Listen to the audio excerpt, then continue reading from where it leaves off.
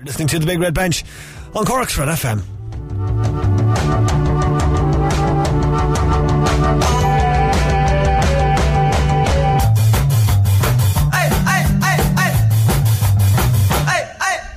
If you would like to get in touch with us, you can text us or WhatsApp us 0868 104 106. You can tweet us as well at Big Red Bench if you would like to get in touch with the show this evening. A lot to cover over the next hour. Before we do that, I'm going to hand you over to Tomas O'Leary. Tomas, how are you, sir?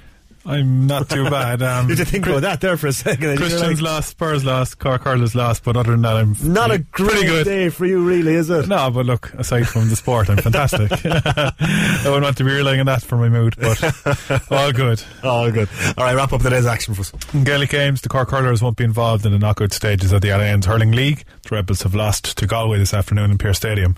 218 to 116, the final score there. We were watching that on the delayed coverage as well. Cork just a little bit off the pace today.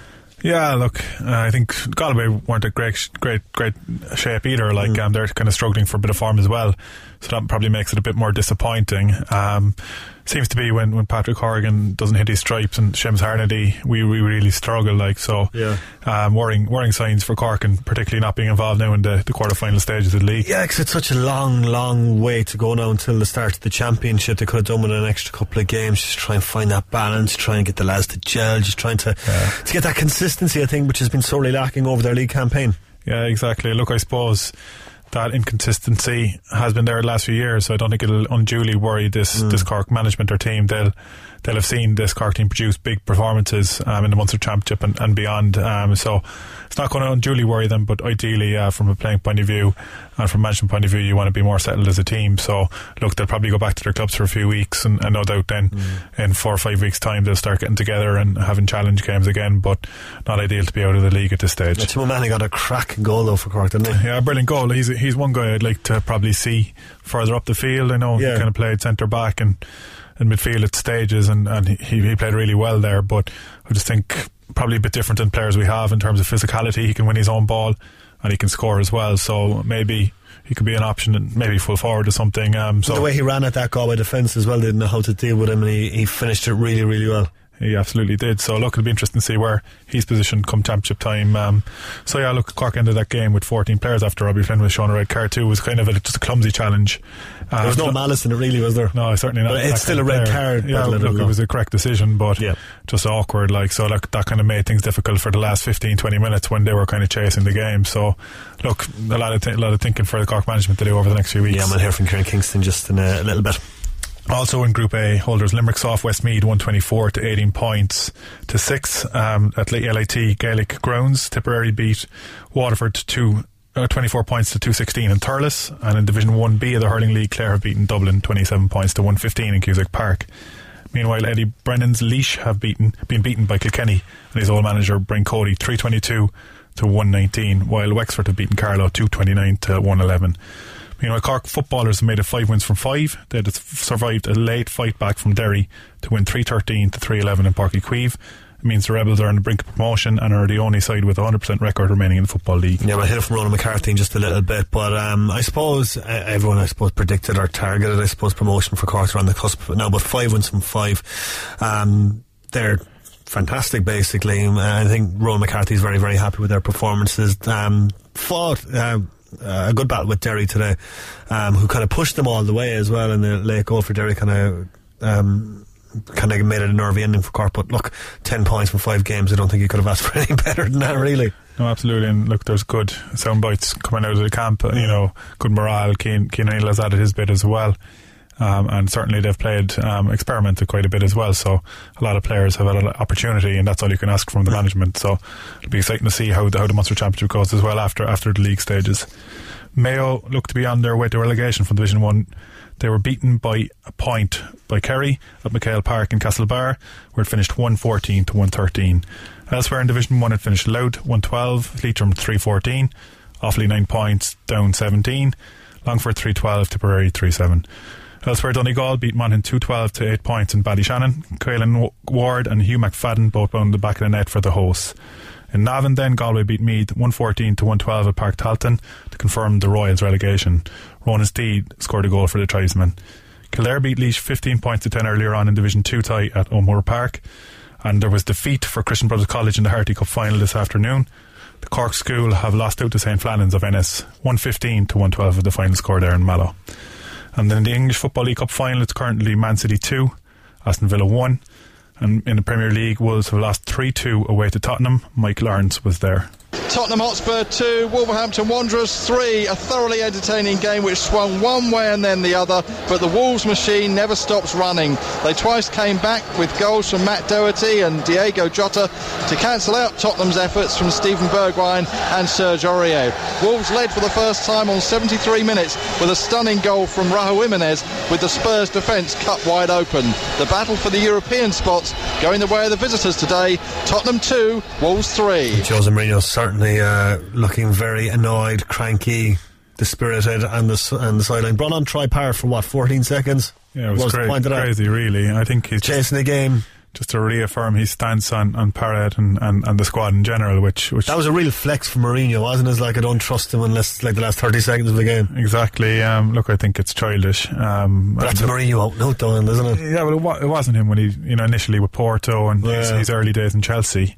I think he was a fantastic manager, and he was obviously full of sound bites too then, but he was really kind of upbeat and trusted his players and built a good morale with his squads. And that's kind of, especially that Porto team, got it over the line. And even though Chelsea spent a lot of money under Abramovich, they really had a genuine team spirit as well. So that seems to have deserted him in more recent times. His time with United, his second phase with Chelsea, and now with Spurs as well. He's kind of reverted to that sour, complaining, constantly making excuses. And that peters back into the squad and doesn't augur well for Spurs at the moment. Elsewhere, it finished all square between Everton and Man United. Paul Anthony was there. An entertaining game of football that saw the points shared. Everton opened the scoring courtesy of a David De Gea howler that saw his kick charged down by Calvert-Lewin into an empty net. Just before the break, Fernandes equalised with a long-range effort that nestled in the bottom corner. In the second half, both teams had chances. Fernandes and Gylfi Sigurdsson both going close, and in the closing stages, Everton piling on the pressure. It almost paid off when Calvert-Lewin put the ball in the back of the net, only to be ruled out by VAR. It finished Everton 1, Manchester United 1. That was some howler from David De Gea, wasn't it? Yeah, to be fair, he's a class goalie, but still, no excuse there. Should have put it into Roll's head. Worst case, I think probably teams since I suppose that Barcelona team brought in the all-encompassing playing out from the back. A goalie that just based it into Roll's head seems to get criticised a hell of a lot, and they get fair enough. Keepers are generally trying to start the attacks, and all back four players are generally encouraged to play a bit more football than previous, but that's an awful mistake for a goalkeeper of his class to give away. Yeah, it certainly was. Alright, 82 minutes on the clock at Wembley. It's still Man City 2, Aston Villa 1. Man City pressing for the third, and they're getting very close to it as well, putting a lot of pressure on that Aston Villa defence, but it's still 2-1 with 8 minutes left to go of normal time. In Scotland, holders Celtic are into the quarter-finals of the Scottish Cup. They had a 1-0 win away to St Johnstone. And finally, English golfer Tommy Fleetwood tops the leaderboard in the final day of the Honda Golf Classic. In Florida, where the action has gotten underway, Fleetwood has a one-stroke advantage over his nearest rival, American Brendan Steele, as he goes in search of his first ever PGA Tour event win. Open champion Shane Lowry has just gotten his final underway from 1 over in a tie for 24th. Alright, cheers to that, Tomas. We are going to start the show with Cork's defeat to Galway today in the Allianz Hurling League up in Pearse Stadium. Going to hear the views of Kieran Kingston speaking to the Assembled Media afterwards. Yeah, absolutely, yeah. This was the championship game in all but name, and we needed to win to get into a quarter-final, and that's what we came here for. So yeah, disappointed we didn't get a result. Yeah, you must have been happy enough at half-time, just 3 points down with the win to come. Yeah, we were there's an awful lot of mistakes on both sides, and wides and fumbling of the ball. I suppose that's the pitch on the day lent itself to that. But yeah, we would have been happy at half time, and we were very happy then. We went a point up into the second half, so disappointed to not to close it out. Yeah, and straight red card for Robbie O'Flynn. What did you make of that? Obviously didn't see it back yet, but we couldn't have any complaints from what I saw. At the moment, we wouldn't have any complaints. Yeah, but having gone ahead that time with the goal from Tim O'Mahony, with the breeze behind you, it was Galway that responded the better, wasn't it? Yeah, well, when you go down to 14 minutes, it's challenging to win. We'll never win it again or lose it again.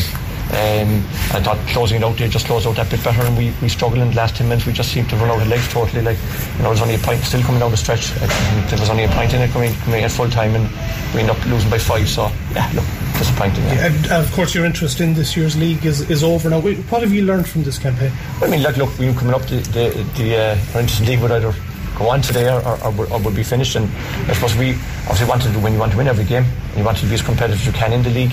But I think we learned a lot about ourselves. We've had trying a lot of guys in different positions. Huge change since last year's championship. We were a lot of guys in different positions, as I say, and new personnel in different locations, and new personnel to the team, and I think that's been pleasing for us, I suppose. Look, outside of not going on another game or two, in another week or two wouldn't be any harm. Obviously, getting a couple of games out of it, I think the league has been good for us in terms of what we've learned about ourselves more than anything else. It does mean, Kieran, that it's about 8 or 9 weeks before another competitive match, which is not ideal. Yeah, it's not ideal, but I mean it's the same for many other counties, and even if you got to win, it would be you get another game next week and the weekend after. So the league has run off so quickly now. I mean, you would either have 10 weeks or 8 weeks of a run in whether or which, And the injury, was Aidan Walsh injured, and must you update an Alan Caddy? Concussed. Aidan is concussed, and Alan is which I say if we were playing in Wednesday, he'd be okay. Kieran, just with Robbie is there, he's suspended now for the first match of the Munster Championship, I believe, after that red card. That'll be below. I'm not sure. I don't know. Is it the first game of the next year's league, or is it the championship? I'm not sure what the rule is. It's obviously gone for a game anyway, but I don't know if it's the next competitive game or is it the next league game, so I'm not sure of that. Kieran, I suppose at half time you must have been relatively happy how economical the lads were. He had no wides, he didn't have a wide till the 42nd or 3rd minute. Yeah, we were absolutely, because it was very stiff breeze in the first half. It wasn't stiff in the second half. Yeah, it wasn't. That happened. So we had 10 shots, we 10 points, only 3 points in at a half time, and we kind of felt we contained them into the wind, that we could push on, and we thought we did push on.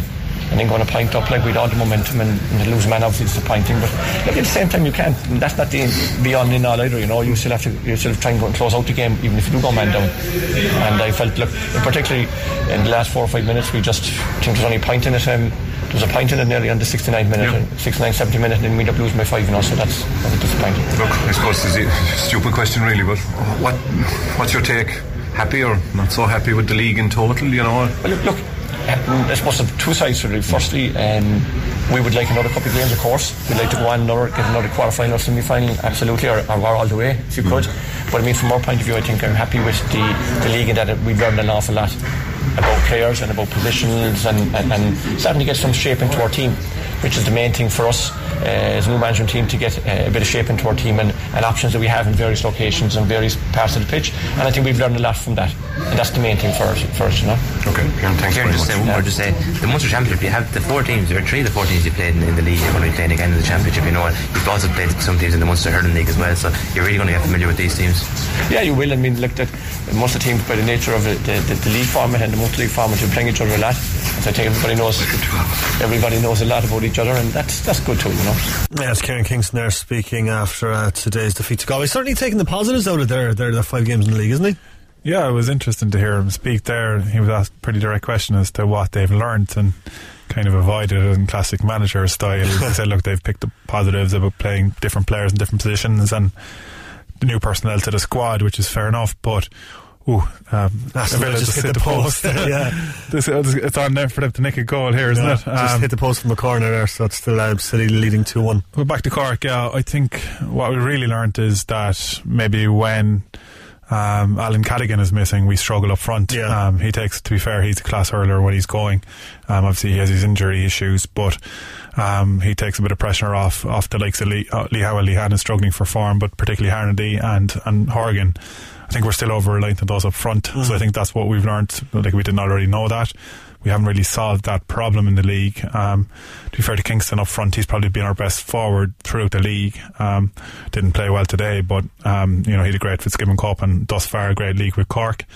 And we still haven't yet undecided about who our linchpin is at centre back. Yeah. So that's a pretty big thing. Back in the day you had Ronan McCarthy, previous to him you Brian Corcoran, and you built a team around that. So I think they're big issues. We probably need to solve that and decide on who our centre back is, and build a backline around that. So look, still a lot of food for thought for this Cork management, but unfortunately we don't have games now to sort it out before the Munster Championship. So issue, right. Look, they seem a bit indifferent.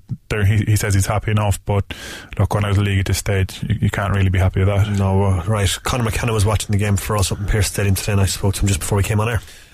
Alright, defeat for Cork today. That ends their interest in this year's Allianz Hurling League. Delighted to be joined on the line by Conor McKenna, who watched the game for us.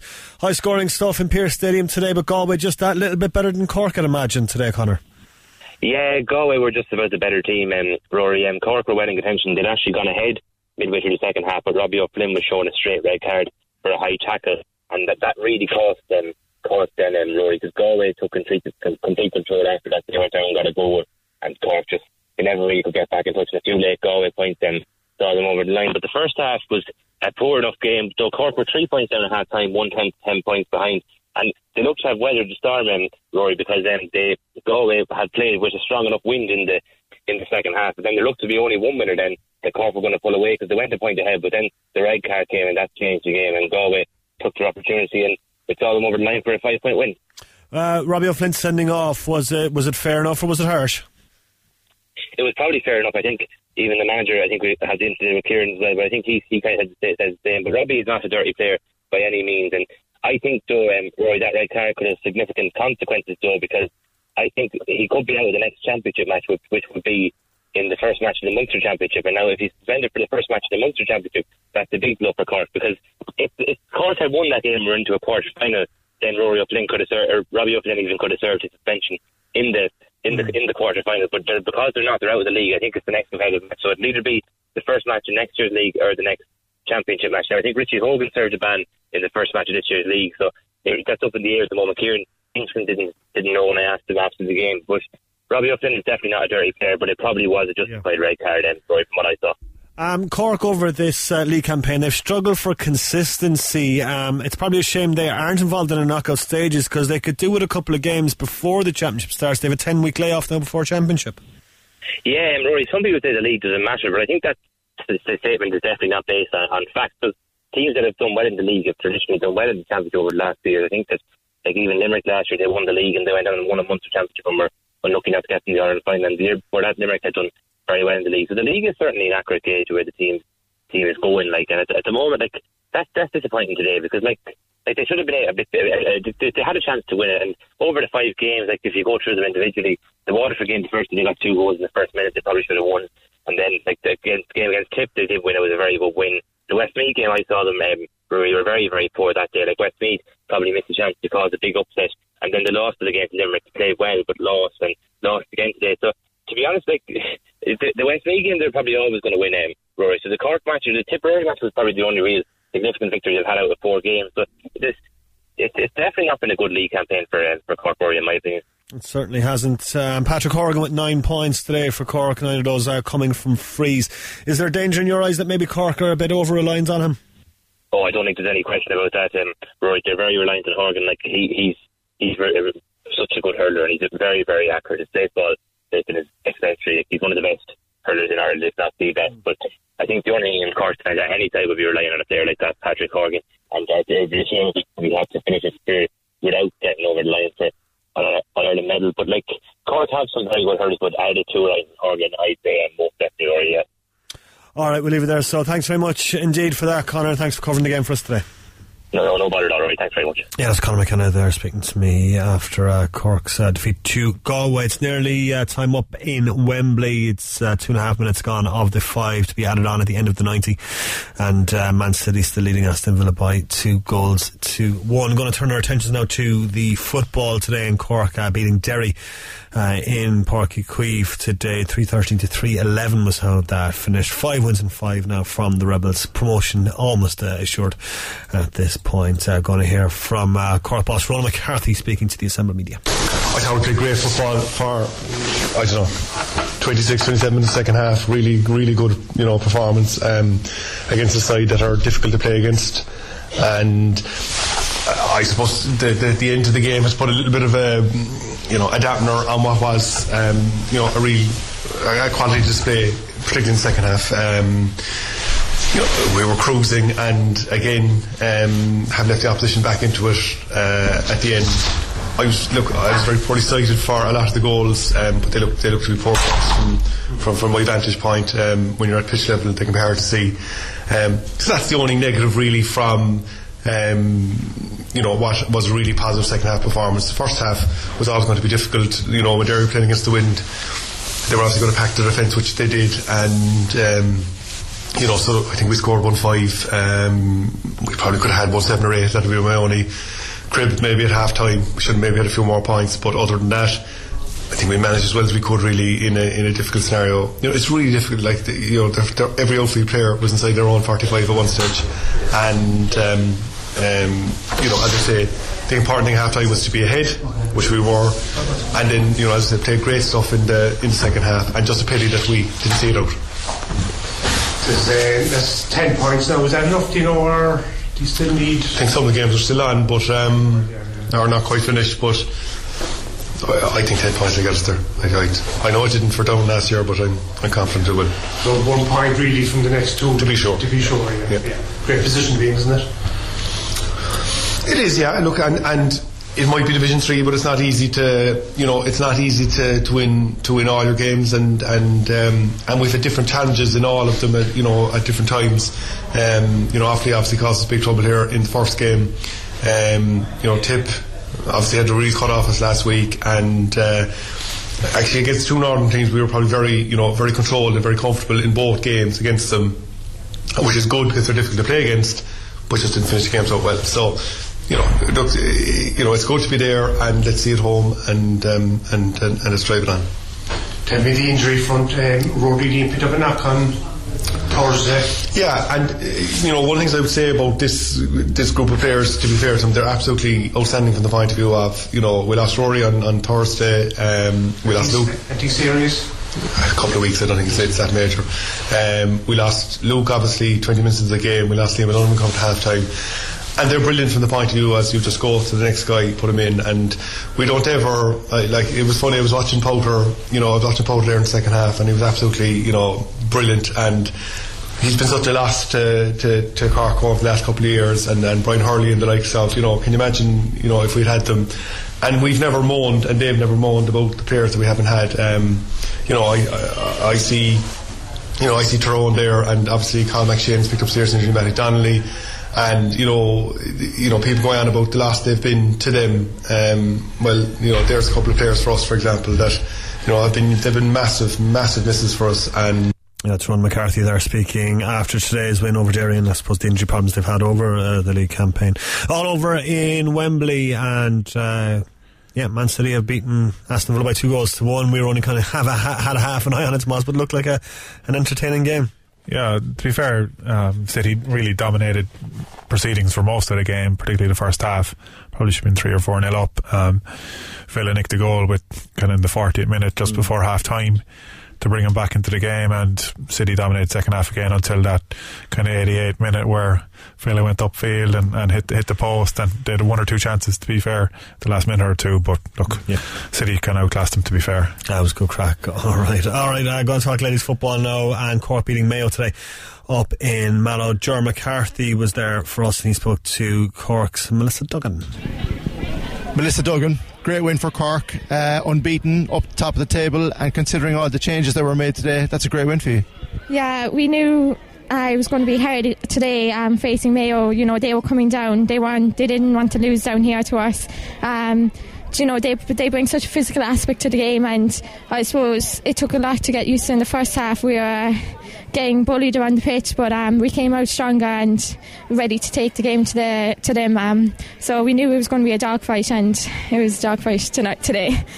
It's about as good a game for this type of physical game that you can get at this time of the year, though, especially with the championship coming around the corner. They were very tough, but you stood up to them, as you said. Yeah, exactly. I suppose we've been nearly 4 weeks now without a game, so to get a game again under our belt and to get a win, it will stand to us for the next few games and for the championship.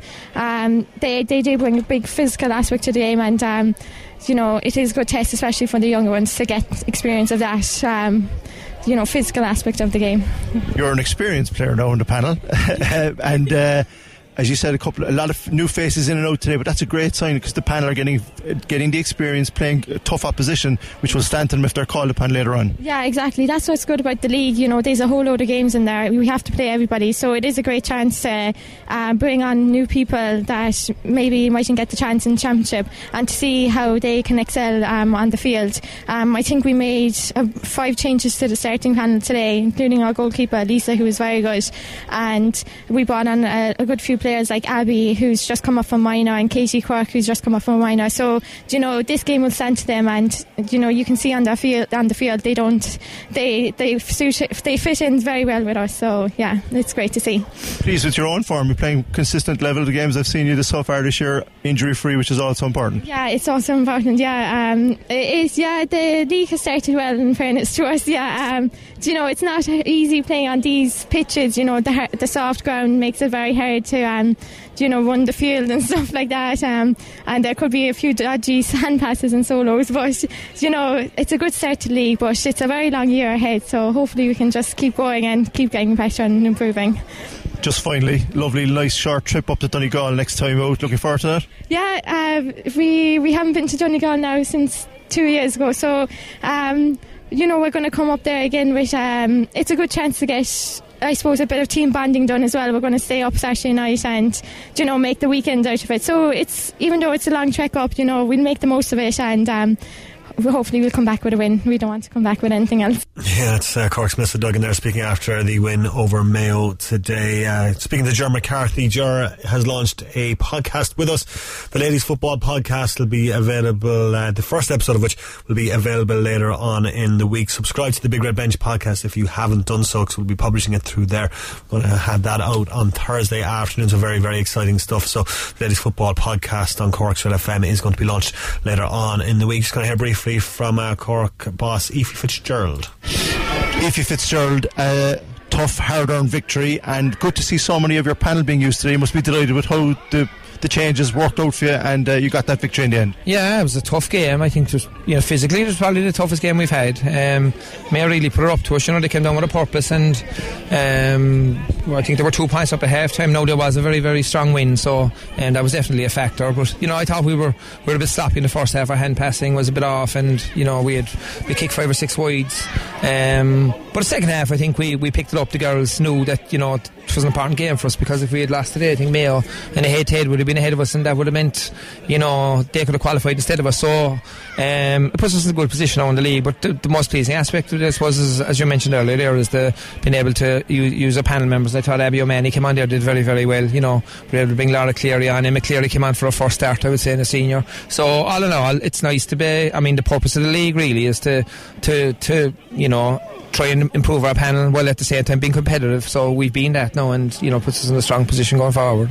Are you happy with the consistency of the performances so far? Are you just kind of working towards the championship and using the league to get to that point? Well, you know, there's only 2 national competitions, so we want to be competitive in both. I suppose the one thing we were, you know, that we were letting ourselves on was we were going 20 minutes maybe in games where we didn't score, so we were conscious of that today, that we wanted to keep the scoreline ticking over, and I think we did that.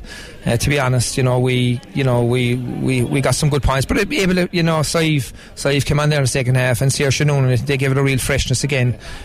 So that's very, very pleasing for us, you know, and that's what we're looking for. You know, I think over the last couple of years we were slightly short in numbers, and that's certainly improving now, and there's a great buzz in the camp, you know, the girls, and we have Ciara O'Sullivan will be back training this week, you know, Duran is working her way back, so there'll be Emer Scally has been injured for a while, you know, so we have a lot of girls who are, you know, on their way back. Niamh Cotter, you know, Hannah Looney wasn't here today, so that organ, you know, Mayo were short quite a lot of their what you call their first team players as well, but you know, it augurs well for us in terms of competition for places, because the training girls have been buzzing in training, and you know, we like to think that if girls are playing well, we give them an opportunity, and you know, they're certainly taking it.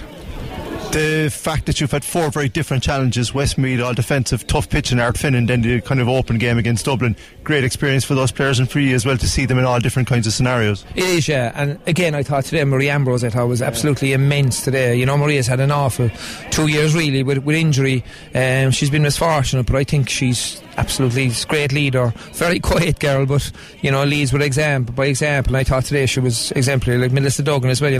There's great character there, and I suppose they turn up the training and it's the same attitude. Whether it's a 5-a-side game or whether it's whether we're playing the National League or we're playing Championship, and that kind of rubs off in the other girls as well. All of it the same. The amount of work rate they get through is phenomenal. So all in all, very, very pleased now to be going home at half time. We were cross with ourselves in terms of I thought our attitude could have been a little bit better, but like that was addressed in the second half, and we're delighted with the victory. Just finally looking ahead to that trip up to Donegal, more of the same. Are you going to mix it up, or do you have in mind what you want to do? Yeah, we'll mix it up. Like we hope to have a few girls back again, and we'll probably try and mix it up a little bit again, and give, like, we have 3 games left now, and I think if we win one of them, we're in the final. So that gives us opportunities again to experiment. So, but again, for the girls that played well today, we'd like to think that we'll give them that opportunity to go again. Nobody likes to not be playing, but it's a nice choice for us to have, but it's difficult at times because of the competition. It's Cork Ladies Football boss Ephie Fitzgerald there speaking to Kieran McCarthy. Don't forget to check out the Ladies Football podcast launching this week on the Big Red Bench podcast. Subscribe to it there on Apple Podcasts and on Spotify, and it'll be out on Thursday.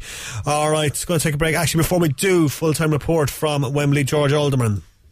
Full time here at Wembley, where for the 3rd year in a row Manchester City are the League Cup winners. They've beaten Aston Villa 2-1, but they were really made to hang on at the end, sustained Villa pressure as they were trying to get an equaliser to take it into extra time. Claudio Bravo pulled off a fantastic save, pushing a header onto the post to deny Villa that equaliser. They were given hope just before half time when John Stone's slip led to a goal for Samassa. That was after Aguero and Rodri had put City ahead, and those goals proved enough to mean that City are the League Cup winners once again. They've beaten Villa 2-1.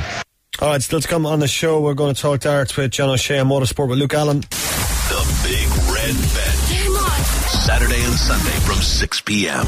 Alrighty, we are going to talk darts now. Our old pal John O'Shea called into the studio today, bringing the BDO Masters trophy with him as well. You missed it, Tomas, you weren't here, but I just showed you a photograph of it. Weighs 27 kilos. I nearly fell to the floor when he handed it to me. 27 kilos. I'd have that for breakfast. No. Oh, look at me. I play professional rugby. I can handle 27 kilos quite easily. No, you haven't seen me in the gym. I'm not that impressive, I wish. No, look, the trophy looks awesome, to be fair. Yeah. It's always cool to have a trophy that has actually got a bit of pick up a lot of trophies and they're just flimsy, and you know what I mean. And look, I pity you can't drink a pint out of it, but I'm sure he probably managed. Well, John is starting a very exciting project to promote the game to young darts players across Cork, and he called in to discuss that, his plans for the year and more is up. Alright, delighted to be joined in studio by our good buddy John O'Shea. John, how are you, boy? Not too bad, no, Rory, not too bad, boy. Great to have you in here as always. Tell us, you were last with us before Christmas. It's been a hectic time. How was life as I suppose a darts celebrity been treating you? Yeah, it's been good.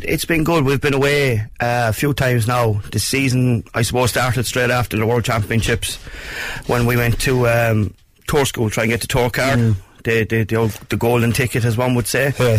But unfortunately we fell a point or two short of the PDC tour card, but we've got the Challenge Tour, plus I have the BDO as well now, and the WDF that's after coming on board as well. So there's a lot of avenues now that we're playing darts, so we're away all the time. But it's been good. I'm up to joint 6th in the world in the BDO, and I'm in the top 16 in the WDF rankings. That's incredible, man.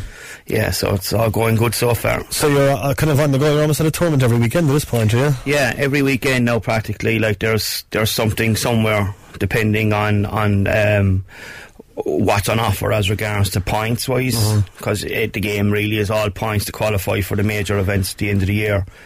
So we're hoping after winning the World Masters that we'll get that Grand Slam spot at the latter end of the year.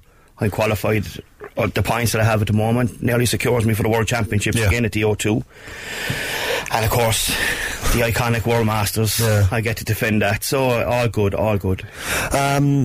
brought the trophy in with you today. It's an absolute beauty, isn't it? Yeah, it's the most iconic trophy in world darts, really. I think it was played for 46 years, 2 years 2 years previous, or two years longer than I think when they started playing for the World Championships. I could be corrected on that now, but I'm nearly certain that the World Masters is the trophy that it was the one to win back then, like, you know. Are you still kind of like getting requests for, like, you know, exhibitions to bring the trophy along every day? I got a few exhibitions coming up the country. I've one or two. I've one in Offaly, one in Cavan, I've one in Belfast, and one in County Town with Jim Williams in the latter end of the year, you know. So the summer months, really, like when there's nothing really on, you know, so I'm looking forward to them. They should be a good crack, you know. You must enjoy looking at people's faces when you hand them the trophy and you realise the weight of it. The shock of it. Kinda, like you got it there a while ago now when you just went to pick it up, like, you know, and realised that the weight of it, like, it's 27 kilos. It's solid sterling silver. Like every piece of it is hallmarked. You know, and it's just so iconic. Like, it's irreplaceable. It's an irreplaceable trophy. Like, I know they've changed the PDC trophy, they've changed the World Championship trophy, they've changed, but this is the one trophy that never changes. It's there from the word go, and it'll probably be still going in another 30-40 years, you know. It'll break your heart to give it back, I'd say, later in the year. Yeah, you know, when you're practicing at home and it's there in front of you, and every now and again it just brings it back, the reality of it, that week in the Circus Tavern, you know, where Phil Taylor had picked up majority of his 16 world titles, and for me to win a world title on that stage, you know, it was just it's just overwhelming. Even a few months in, it's overwhelming, but you know, it's kicked these two boys on for the practice, like, you know. Yeah, your two sons are here with you today, and I suppose that's the main focus, I suppose, of the interview in a way, is that the Junior Darts Championship, the Junior Darts Corporation, excuse me. Yeah, it's you're launching that in Cork very, very, very soon. Yeah, it's just something that I had looked at a few months back, you know, and I saw what Keane Barry and Katie Sheldon had done in Dublin out of the JDC, and you know, we have certainly untapped talent in Cork, and I've seen it myself at tournaments around the city, and of course Jake Hare and Kenneth, they both play as well, so I mean, it's something that I can give back, the knowledge of the game. Like, apart from winning the World Masters, like, the knowledge of the game that I have for playing over 30 years and what I've learned down through the years, if I could pass that on to someone, you know, if it's not these two boys, if it's somebody else, you know, I mean, they play East Cork darts, and we were at a Wayne Mardell exhibition Friday night in Harty's Bar in Clyne, and it was just the amount of young lads that were there, you know. Potentially there could be another Michael Van Gerwen in amongst all those kids, given the chance and the direction, put them in the right direction, you know. I suppose, like, it's the same as any other sport. I mean, like, if you're not having good young players coming through, the sport's not going to survive and thrive in the city and county. Well, this is it. Like, I mean, you have it, like you have it in all different sports. Soccer, if you don't have a youth system, then eventually what will happen is that it'll fade away into so we need to be constantly looking for the next best thing out of Ireland. And I'll be honest with you, with the talent we have in the whole of Ireland, north and south, it is phenomenal. Like, you know, they need to be put on the right track. They need to be nurtured and looked after, and you never know, we could have another world champion in this sport out of Ireland sooner rather than later, because we have a lot of talent, not only in Ireland but in Cork is huge, like. And nurturing that talent, I suppose, is that something that hasn't really happened before? Is kind of people just left to their own devices kind of thing? Well, there's a lot of things go on in Cork as regards to darts. Like, you have a lot of things, different ventures people take, you know what I mean? Like, but this JDC thing, this venture now that we're taking on, Steve Brown started this. Steve is a Pro Tour card holder as well in the UK, and this is his baby. Like, he started this, and this now is all over the world. I was talking to him recently, and he was heading to Japan to open up an academy. So basically, it's a formula that the kids work off of, so they're not randomly throwing at a dartboard, tiring themselves out. So it's a set system that they're going to be doing. You know, Shanghai from 10 to 15, they get a certain amount of points for each score they get. And then it's like, I suppose, Taekwondo, we have white shirts that they start off with, and they finish up with black shirts, which is like the belts of Taekwondo or karate. So it shows you the level of each person as they progress. And it's proved to be working, because there was 3 lads there in Belgium now at the weekend playing on the PDC circuit in the European Tour that came from the JDC Tour. Fantastic. So it's a proven success. So who knows that, you know, any child out there in Cork now aged between 7 and 17, you know, might never have thrown a dart before in their life, could come up and have an automatic natural ability to throw darts. You don't know until you try, you know. So it is a good thing for Cork, the JDC, like, you know. And it's happening in the Harp Bar, which I suppose is grand in Central, City Centre Bar as well. Yeah, Thomas, my brother-in-law, and Connor, they have the Harp Bar, and he's allowed us use the lounge. They have 8 dartboards inside there. The Harp Bar sponsor me anyway, so it was a good thing that the Harp were coming on board to help out as well, like, you know what I mean, like, because getting a venue with 8 dartboards, like I said, like, we're going to open it up on the Tuesday night on the 14th. I know off the top of my head I have at least 10 to 15 kids that will be there on the night, but I have no idea until the 14th and walk in that door, you know. Exactly, yeah. The Harp Bar gave me my first job actually when I was 16, many years ago. So I have very fond memories of the Harp, to be honest. But if anyone wants to get in touch with you, John, if anyone wants to turn up, do they just turn up in the day, or do they have to book in advance? How does it work? Well, you see, the thing is, they can show up on the night, but we set up a WhatsApp page, Jokers Darts Academy, so they can either find me on that, or they can find me on Facebook.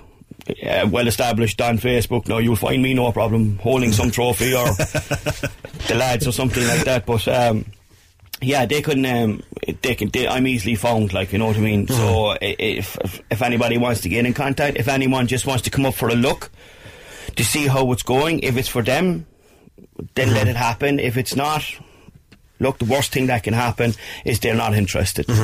I mean, it's good for their skills in school, their math skills. It's going to be good for their, you know, adding, subtracting, multiplication, all this stuff, like, around the dartboard, you know. And they get to make friends. Plus, we might get to take one of them to Gibraltar for the World Championships if they're good enough. And that's the end game. They have their own tour, they have their own World Championships that leads on to bigger and better things. Fantastic. April 14th happening in the Harp Bar. Check out John online as well. And what's the next views? What's your next tournament, so? I'm off now to the Isle of Man in March. You know, signed a contract with the Big Five in the UK.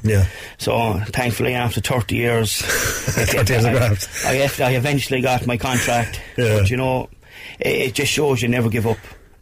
You know, so I mean, like Paul and Steve and the lads at the Big Five gave me the opportunity, and all I do now, Rory, is just show up and play darts. I don't have to worry about flights, accommodation, entry fees. All done for me. So it's only going to get better for me. It's only going to get better for me. It's taken you 30 years to become an overnight success. 30 years to become an overnight success. Only in Cork. John, a pleasure, buddy. Thanks for coming in. No bother, Rory. Thanks a million. Alright, John, we have your kids here as well, so I suppose you might as well ask them, I suppose, why they're getting involved. Do you want to introduce yourself? My name is Jake. I'm obviously his son, so so why are you looking forward to this happening in April? I'm looking forward to it because it's going to teach other kids how to play darts, and it's preparing them for, like, big chances in life. Because like, people only say you get one chance at everything, but you don't. So, like, yeah, it's just. And how long have you been playing darts now? Since about 4 or 5. Since I'd be able to hold the dart, basically. Hold the shaft, at least. And do you beat your dad often then? Sometimes, like, when he's really tired, like, I have a good chance, but I haven't been playing recently because I broke my elbow. Oy. So I've been out for a bit. And so what would you say to kids your age now who are thinking, should I play darts or should I not? I think they should play darts because, like, you never know. Like, you could not like soccer then, and you could just like something else, and maybe darts could be that thing that you like. Fantastic. Are you looking forward to starting in April? Yeah, I'm looking forward to it. Alright, thanks, buddy. Yeah. And we have John's other son here as well. Do you want to introduce yourself? Hi, I'm Kenneth. Kenneth, how long have you been playing darts? I don't know, about a year or so. A year. And how do you find them? I like them. Yeah. And I suppose your dad is a good coach, is he? Yeah. And are you looking forward to this event now in April starting? Yes, I am. All right, buddy. And have you beaten your dad yet? No. Are you going to beat your dad? I don't know. Yeah, you will. All right, lads, thanks a million. Yeah, it's great to have John O'Shea in there with his kids. Certainly looking to follow in their father's footsteps anyway, I suppose. Yeah, look, they seem like good crack, good fun. Obviously, Jake and Kenneth both seem like different characters. Jake is pretty confident, and Kenneth probably a little less assured in terms of the darts play, but I was only thinking there what my son say about me if he came on interviewing me. Probably absolutely anytime we play soccer together, if I score a goal past him, he goes off in a hissy fit, so I just have to let him win at the moment. So he thinks he's Ronaldo at the moment, so be interested now when I clip his ears in a few years. Alright, we're going to talk motorsport now. Cork's Lucca Allen signing for a Japanese team for 2020. He'll drive for Albrechts in the Super Formula Light Series this year. Lucca calling to me to discuss how the move came about. 2-2-2-1-2-1-2-1-2-1-2. Alright, we are delighted to be joined in studio by our good friend Lucca Allen. Lucca, thanks a million for coming in first off. Thank you. Secondly, very, very exciting news for your career.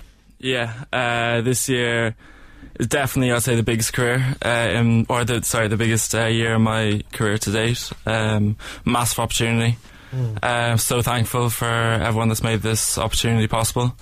I suppose there's a special shout out to David Kennedy, who's kind of been my mentor for the last few years, ex-Irish Formula 1 driver, who got me this opportunity in Japan, and then of course to all the amazing people that have supported me in my career to date. And but yeah, this year is almost in a way make or break, but it's almost kind of getting to the final hurdle now, and it's Alright, just rewind a little bit. You were last in with us just before Christmas. You were just crowned the F4 champion. What happened in the meantime for you becoming champion and then getting this offer from the Super Formula Light? Well, one thing I suppose I learned is there's not really much of an off season, because as soon as you finish something, I got a few days to celebrate or whatever, and to eat whatever I wanted, but it was just straight back into hard work. I mean, if I was to rest for a few weeks or months, then I wouldn't have a drive this year. So it was luckily I have an amazingly supportive dad who helped me a lot, and my agents who managed to kind of get the show on the road and started looking for sponsorship, and luckily I've secured a drive for this year. And when did the news come through? I think it was there was a few things on the card. So there was I was talking to a few teams in America, and then in a different F3 Asia championship, and then this championship that I'm racing in Japan this year was actually my goal for 2022. So when the opportunity came up, I think I was actually in a meeting at the time, and I got an email all of a sudden with this drive, and at first I was kind of like, wait, hold on a second, I don't want to rush into anything, but I think the opportunity was because first of all the team, very thankfully Albrechts Racing gave me a very good price, a very good offer to drive for them this year, so it kind of just came up, happened really fast, and then here I am now about to head out to Japan next week. So you're 2 years ahead of your own schedule. That must be like mind-blowing. Yeah. I think this year will probably be a tough year. I mean, I'll be racing against guys who are really these guys will be at the top of the game from as far as F3 goes. Like, I'll be racing against guys who have won races in F3 Europe and every competitive championship in the world. So I'm not expecting to come into the championship and win straight away. I've never driven the car, I've never driven any of the tracks in Japan, so I really, for the first 3 rounds, I want to just learn as much as I possibly can from my teammate, from other drivers on the track, and from the team. I'm ready to work exceptionally hard this year. I think that's what's going to really matter this year, just the hard work, and we'll keep chipping away at it. But Albrechts, they headhunted you basically. They kind of narrowed you down from a field of 5, I think. Yeah. Well, they made it quite clear, I suppose, that they wanted me in their team. I think being champion last year helped a lot, and thankfully they've been very understanding, because obviously racing's a tough sport to build up the budget and whatever, and thankfully, thanks to some very good people, I've managed to secure the drive. But Albrechts were quite determined to get me in their car, and it's worked. But that must obviously kind of fill you with confidence in that you picked the right team. But I mean, for them to show that confidence in you must be kind of a massive boost for you, I guess, going over there. Yeah, it's obviously a great thing to have the team have confidence in you. I suppose it adds a small bit of pressure, but I suppose you're never not going to feel pressure in a race. Do you feel that pressure to know that you have to perform for this new team? They've taken this opportunity that brought you in, and now you feel you have to repay them almost immediately, or? Yeah, there's a bit of pressure. I mean, there's always kind of the thought that if I don't drive the car fast, then will I even be driving next year, kind of thing. So I'm definitely looking forward to it more than anything. I can't wait to just get back in the car, and these cars are amazing. Like, it's such a step up from F4. These cars are so much faster, so much more downforce. I'm so excited to get in the car. Tell us a little bit more about Super Formula Lights, and I suppose the drivers that have come through it, I suppose, in the past. So some recognisable drivers that have went out to Japan for their career would be Eddie Irvine, obviously probably one of the biggest Irish Formula 1 drivers ever. David Kennedy, as I just mentioned, and then who's also Irish, ex-Formula 1 driver, and then you've the likes of Ralph Schumacher, Michael Schumacher, and so many people, because Japan is just racing crazy. I mean, they love racing in Japan. Super Formula is the professional series, so Super Formula Lights is the one just under that. It's kind of like a feeder series, so it's a massive opportunity, not just for my racing, but for the brand as well, for all the exposure that's going to come with it. So it's a big year. You've mentioned David Kennedy a couple of times now. Can you talk to me about the influence he's had in your career? Yeah, I think I met him for the first time I think it was his family came down to Ballymaloe, I think, and since then, very luckily, I think he's had a bit of a liking to me, and he's been amazing. I really can't thank him enough. He doesn't need to help me, but he does it out of his own goodwill, and I'm extremely grateful for him. But to have someone like that there in your corner, to be able to pick his brains, I suppose, must be like, a massive benefit for you. Yeah, I mean, he has so much knowledge in the world of motorsport, and he has so much contacts. He's definitely helped me. So you're heading over to Japan next week for testing? Yes. Exciting. Oh yeah, I can't wait. I think I have 2 days testing in Suzuka, which is one of the best tracks in the world. So I'm going to be flat out on my little sim at home, just trying to get laps and laps and laps in, and I just need to go out there as the most possibly prepared as I can be. When you say sim, is that basically you and your PlayStation 4 driving the track, is it? Yeah, unfortunately I don't have the most luxurious sim just yet, but I just have a little one that I can... I've heard Formula 1 drivers do that. I mean, like, obviously it has a benefit to learn the layout of the track, braking points and stuff like that. It's a very interesting new aspect of motorsport. Everyone's... the shift towards sim racing, it has been massive, especially over the last 2 years. There's guys up in Mondello, VRA, virtual reality something. Keith Dempsey up there, he's I met him in Italy. He's also, I'm going to try getting the same with him to do a bit of practice, but it's just taken off, and it's amazing new aspects, I think, to the world of motorsport. And your sim at home, is it like, proper like steering wheel and pedals, or is it just you with your controller? It's I have a steering wheel and pedals, and then I just play Project Cars or whatever. It's just a little game on it. It's kind of cool. So what's I suppose you're heading out there next week, and then when does the season start? So the season starts in the first weekend of April. So there's 7 rounds, and every round is going to be on the same weekend Super Formula, so the fans at the race will be massive, the exposure will be massive. It's just a really good setup for not only myself, but for all the sponsors that want to get on board for the maximum possible exposure they can. Yeah, because it'll be like, 50,000-60,000 people at some of these races? Yeah, I mean, these races will be packed, and I've kind of missed it from racing in England. It was packed as well, and luckily again this year going to be packed out grandstands, and as you said, up to 50,000 plus supporters at each race, so I'm really excited. And you're with a management company now as well, which is helping you with all that sponsorship side of things. That must be a massive help, I suppose. The guys Sport Endorse up in Dublin, they've been a great help. They've just helped me with my social medias and trying to do templates for sponsors and everything, and I'm very thankful for them too. And they've launched the Lucca Allen Supporters Club, which is very exciting. There's plenty of different kind of packages, obviously to help me on in this year, or to kind of partner with me.